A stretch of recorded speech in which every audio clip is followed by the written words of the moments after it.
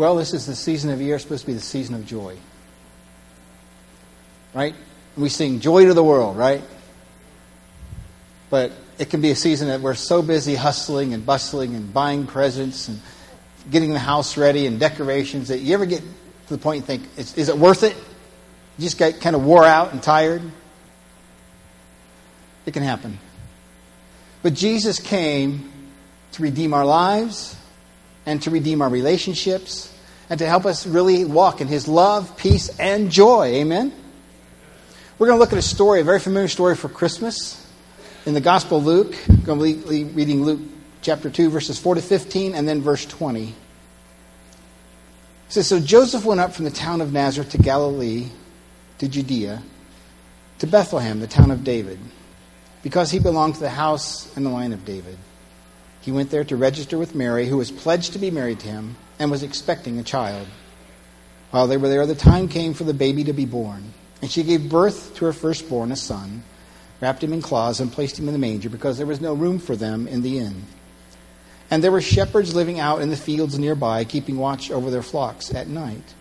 The angel of the Lord appeared to them, and the glory of the Lord shone around them, and they were terrified. The angel said, Do not be afraid. I bring you good news of great joy that will be for all people.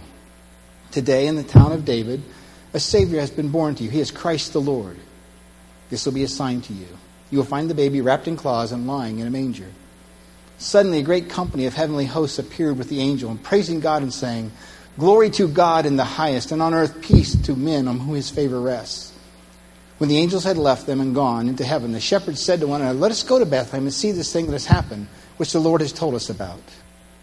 And in verse 20, the shepherds returned, glorifying and praising God for all the things they had heard and seen, which were just as they had been told. Familiar story about the shepherds?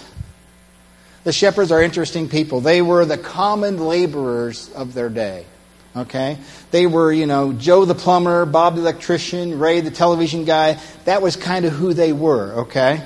And they had all kinds of expectations of them. For example, they were to care for the flocks. They were to lead the flocks out at day and then bring them back at night.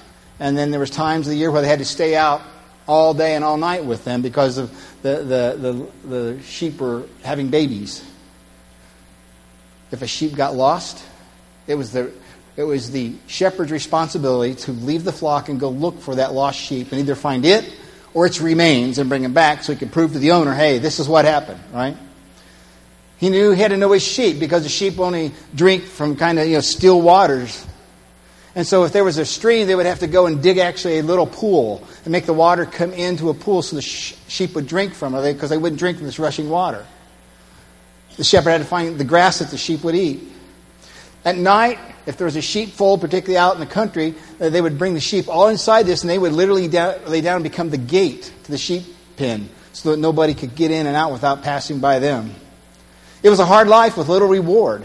Okay? They were out there exposed to the extremes of heat and cold. And they ate things like figs and pods from carob tree and bugs, okay? John the Baptist wasn't the only one to eat locusts. The shepherds probably ate locusts, okay?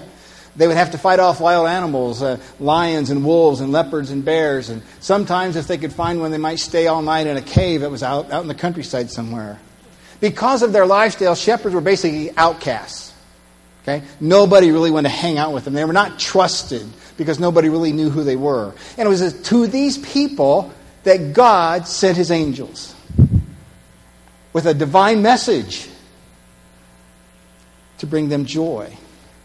Imagine this, they were sitting and talking and maybe trying to watch the sheep, but most likely it was springtime. I know we got this tradition that Jesus was born in December. But because they were out watching their flocks by night, that generally happened in the spring when the ewes were having puppies.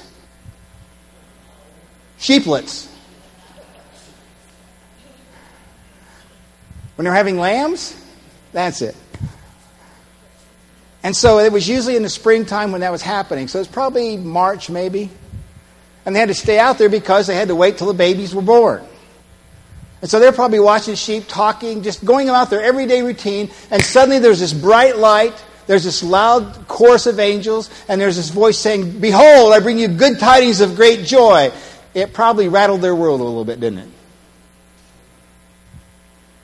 shook them up a little bit. God just suddenly shows up in the middle of their day, in the middle of their routine, and says, boy, do I have good news for you. Here's what they said. I bring you good news of great joy that's for everybody. Today in the town of David, a Savior is born. This is a sign. You'll find him wrapped in cloths, lying in a manger. I mean, it's this wonderful news that God knows what's going on. God knows your life. God's coming to you. God's reaching out to you. God's saying, I'm coming to you in the middle of your day and your routine to tell you I care about you. I love you. I want to become your shepherd. I want to carry you in my arms like you do your sheep. I want to have you close to my heart. I want to lead you. Those were things a shepherd could grasp. God's saying, you know, as you protect your sheep, I want to now be your protector. You know, as you're the gate for your sheep to keep them safe, I want to be the gate now to your life to keep you safe. As you lead your flock, I want to lead you. As you restore them, I want to restore you. This was a message the shepherds could understand. This was a message the shepherds could grasp. That God comes to us right where we are, right who we are, says, I want to be involved in your life. I want you to understand who I am. And I want to identify with where you're at. I know your struggles. I know your pains. I know you're an outcast. And nobody wants to hang out with you. I know that. But I come to you and say, I want to hang out with you. I want to be with you. No wonder it's good news of great joy, right? Because God said, I want to be your shepherd. And I'm sure the shepherds at that point, you know, they knew the scriptures. Right? And if they're hearing and God's kind of implying, you know, I want to be your protector. I want to watch over you with my rod and my staff. I want to be the one who cares for you. There's probably a psalm that was stuck out in their mind, don't you think? Is there any psalm that would stick out in your mind that talks about the shepherds? 23rd Psalm, right? They understood that psalm because that was the shepherd's psalm, right? Where God is, in a sense, saying, I'm going to be like you. I'm going to become like you. And let's look at that psalm a little bit this morning. You probably, most of you probably cite it by heart, right? The Lord is my shepherd, I shall not want. He makes me to lie down in green pastures. He leads me beside quiet waters. He restores my soul. He guides me in paths of righteousness for His name's sake. Even though I walk through the valley of the shadow of death, I will fear no evil, for your rod and your staff, they comfort me. You prepare a table before me in the presence of my enemies. You anoint my head with oil, my cup overflows. Surely goodness and mercy will follow me all the days of my life, and I'll dwell in the house of the Lord forever. That was a very personal psalm that David wrote in a very trying time in his life. So let's just look at a few lines of this, okay? And how it might spoke to the shepherd and how it speaks to us. The Lord's saying, I am your shepherd. If you lived out in the fields like that, if you were constantly fighting thieves and wild animals and even amongst yourselves once in a while and trying to keep the sheep alive, it was a pretty rough life, wasn't it? Okay? They didn't have a nice tent to live in. Either they found a cave or slept under the stars. If it rained, they got wet. And God's saying, as you protect your sheep, I come to be your protector. Isn't it nice to know we have a God that wants to be our protector? That God wants to be there for us and with us in those hard moments and trying moments. That God knows that if we get caught out in this storm of life, He wants to be our shelter. That's pretty good news, isn't it? That should bring you joy, right? Joy that, hey, Jesus is coming to say, look, I'm with you right where you are. I want to be the one who watches over you. I want to become your shepherd and carry you close in my arms. I want to let you know my love, my compassion. I want you to know I'm there for you wherever you go. I mean, that's who our good shepherd is, right? Our good shepherd is Jesus, who says, I am the good shepherd. I will lay down my life for my sheep, right? And just as the Father knows me, I know the Father and will lay down my life for those who follow me. So if we believe in Jesus as our protector, we believe Jesus is watching over us, the next line in that psalm is, the Lord is my shepherd. Yeah. I have no wants. Do you have wants? This is the year of wants, right? The time of year of wants. What's the question? What do you want for Christmas? Right? But this says, if the Lord is my shepherd, I have no wants. Why is that? Because I am protected by the God, the creator of all things, who stepped in my world, understands where I'm at, and says He will watch over me, care for me, and protect me. I have lots of wants at times, don't I? Well, you don't know, but at times I do. But the Lord said, I'm really all you need. Yeah, I know you need shelter. I know you need food in your stomach. I know you need water to drink from. I know you need clothing on your back. I understand that. I know you want to be accepted and liked and appreciated. I understand that too. I know it'd be nice to have this or that. But I want you to know, if you believe and trust in me, I'm there for you. If you follow me, you have no wants. That's called freedom. I am free, right? I'm free in Jesus. Amen? If I believe this, if I trust in Jesus and believe He's the one that's there watching over me, then that's the truth that sets me free if I live it. Amen? I think it's good stuff.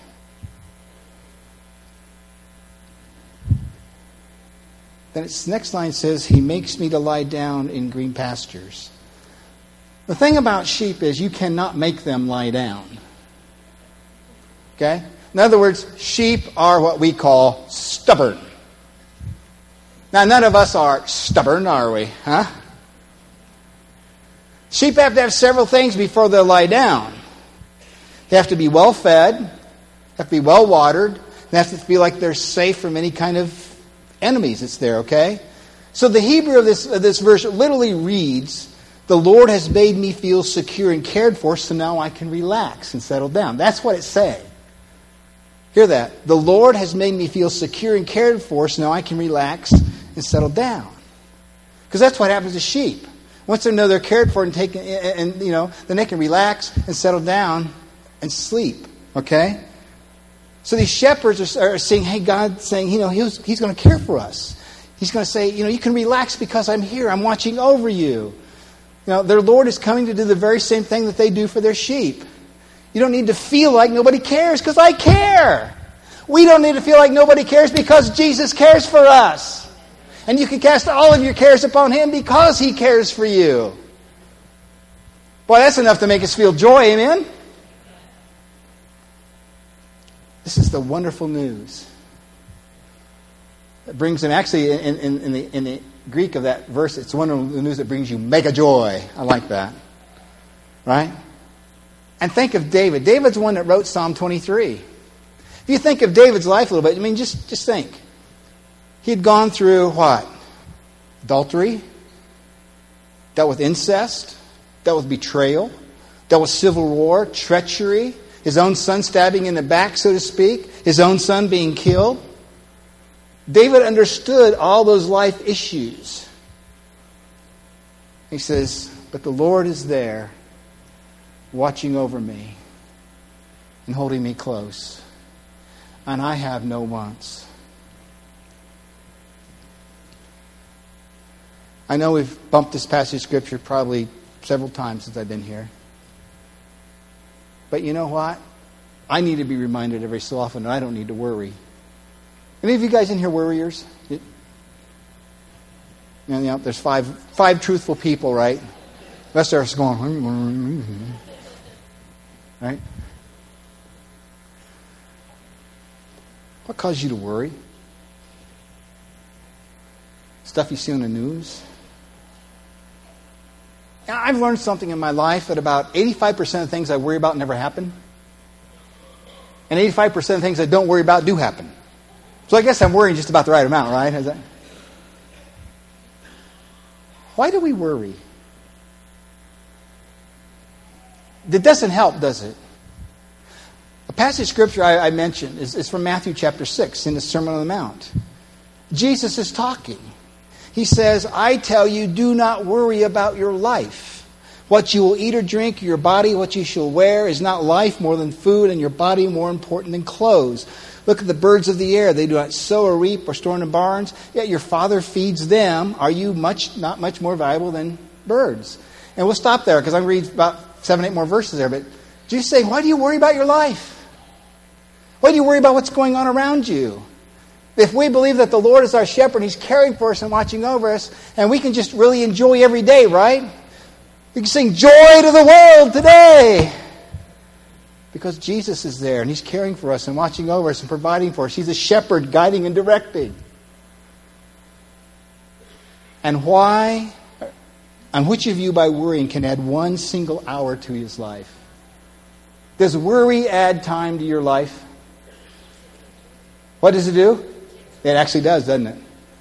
They talk about how worry can constrict the blood vessels and do all kinds of damage to your body. Almost as much damage as if you drank like a pack of cigarettes every day. Yeah. Smoked a pack of cigarettes every day. You know, it damages your body. And Jesus says this question now in verse 28. And why do you worry about clothes? Look at the lilies of the field. They do not labor or spin. Even Solomon in all of his splendor was not dressed like one of these. If that's how God so clothes the grass of the field, which is here today and tomorrow thrown in the oven, won't He surely clothe you, O you of little faith? You know, why do we worry about that? What is it about style? I mean, I'm a guy, I know. Okay? And I've never worried too much about style. I love bell-bottom pants. The big bell-bottoms, man. Because that was from my era, man. You would walk in there, swish, swish, and everybody, you know. I love bell-bottom pants. Okay? My wife won't let me wear them.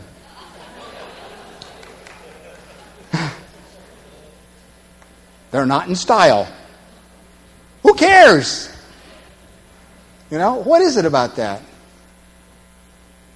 Why do we worry about what we wear? Why does it concern us?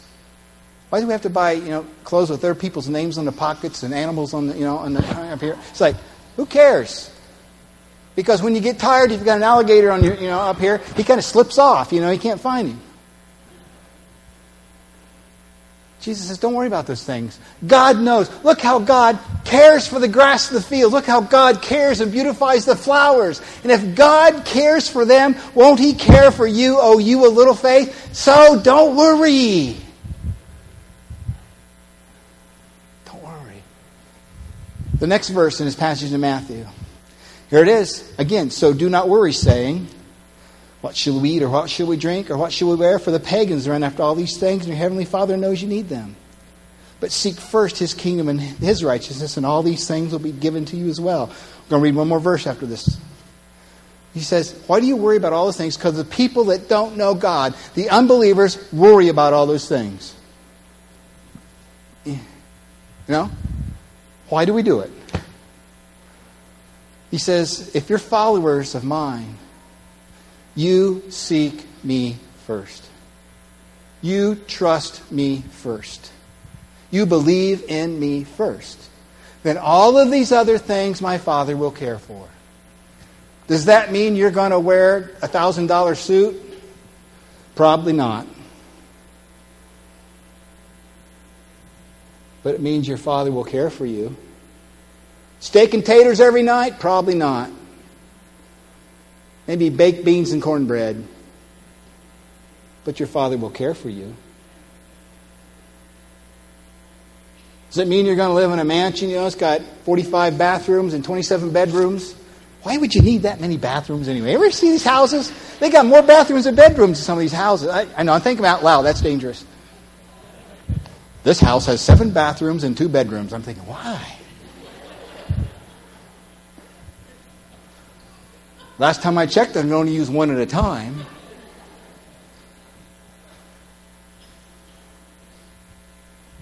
No, it means you may have a little cottage that has 1 bath and 2 bedrooms and just a great room. But God will take care of you. I am learning in my life that I'd rather have the joy of the Lord and the blessings of my family where I'm at than have all the money in the world and anything I could want.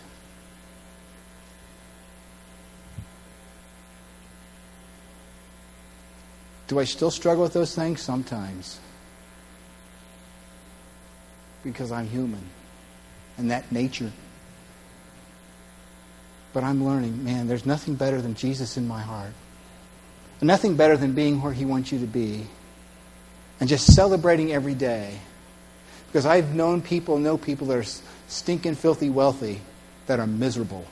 And lost their families. And lost everything that I would consider important just so they can have more stuff in another home in Vail, Colorado, or on the French Riviera. It's like, it's not worth it.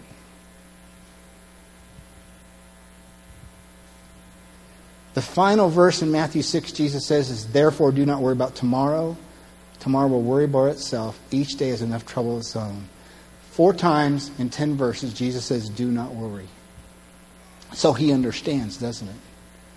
We don't have to worry because God is coming. He's caring for each of us in the midst of our day to tell us, I'm there for you. I'm your good shepherd. I will carry you close to my heart. I will pull you near to me and heal your wounds. So you should have wonderful joy.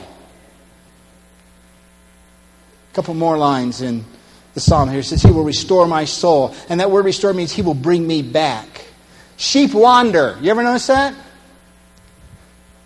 And when a sheep wanders away and knows it's lost, it gets scared to death. And it'll crawl under a tree or somewhere and start bleating and calling. And what that says is, catch this, what that says is every wild animal near, food. Lamb chops. Okay, guys, follow the noise. And when the shepherd comes and he finds the sheep, it may be too scared to even move. So he's got to pick it up and carry it home. And Jesus is saying, that's what I can do for you. If you're lost and lonely and don't know where to go and what to be, I want you to let you know, I'm coming for you. And I will find you where you are. And if you'll trust me, I'll carry you back to where you need to be. Because I love you and I'm your shepherd and I want to care for you. And this is almost enough to make you want to dance and shout and sing, isn't it? The final line here, and if the worship team has it left, they can. Even though I walk through the valley of shadow of death, I will fear no evil, for you are with me, your rod and staff comfort me. And the word valley of shadow of death is really the valley of deepest darkness.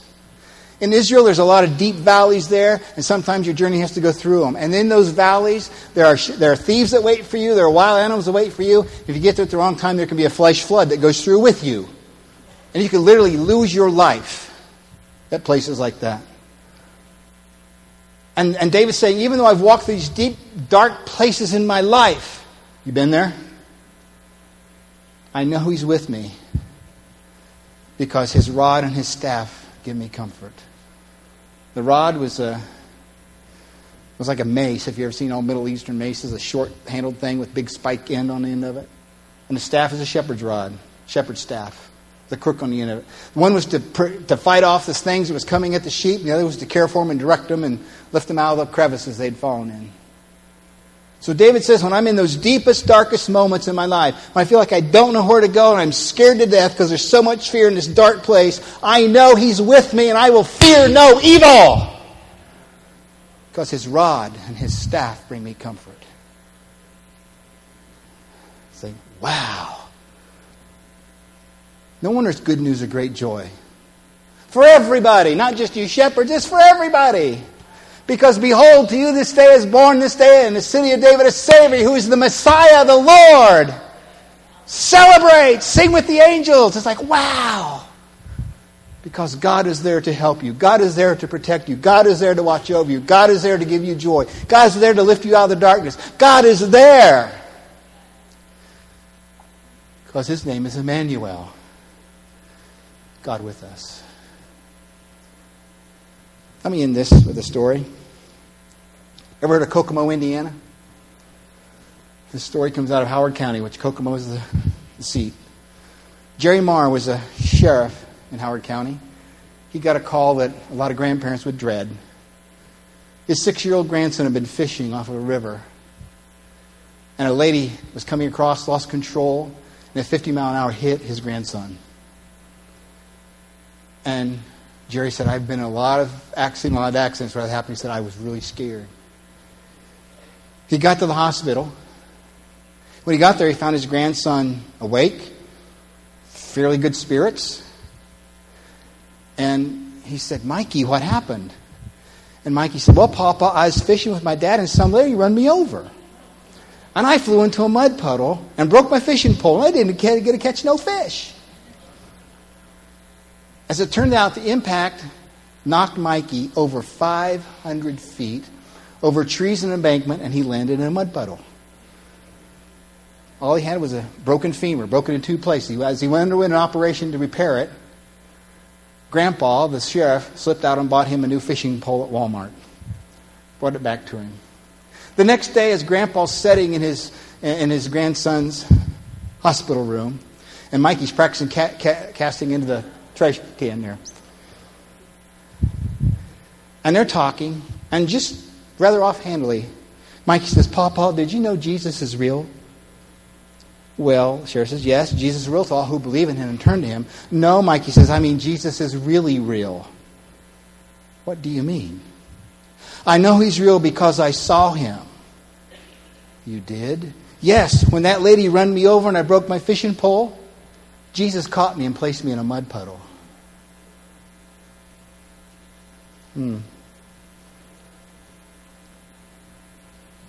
Even though I walk through the valley of the shadow of death, I fear no evil, because he's with me. His rod and staff bring me comfort and great joy, because God is there with his children. Father, we thank you. We thank you for your word, for your truth. And Father, as we come to this time of just celebrating and worshiping, I just pray, Lord, your Holy Spirit will just lift our hearts and our spirits to you, that you'll flow through Crystal and the worship team, Father, and into our hearts, that we might truly celebrate the God who came to Joe the plumber and Ray the TV man and Bob the electrician and spoke to us all in ways we can understand. To say, I'm here for you. I want to care for you. Trust me. Thank you, Jesus. It's in your name we pray. Amen.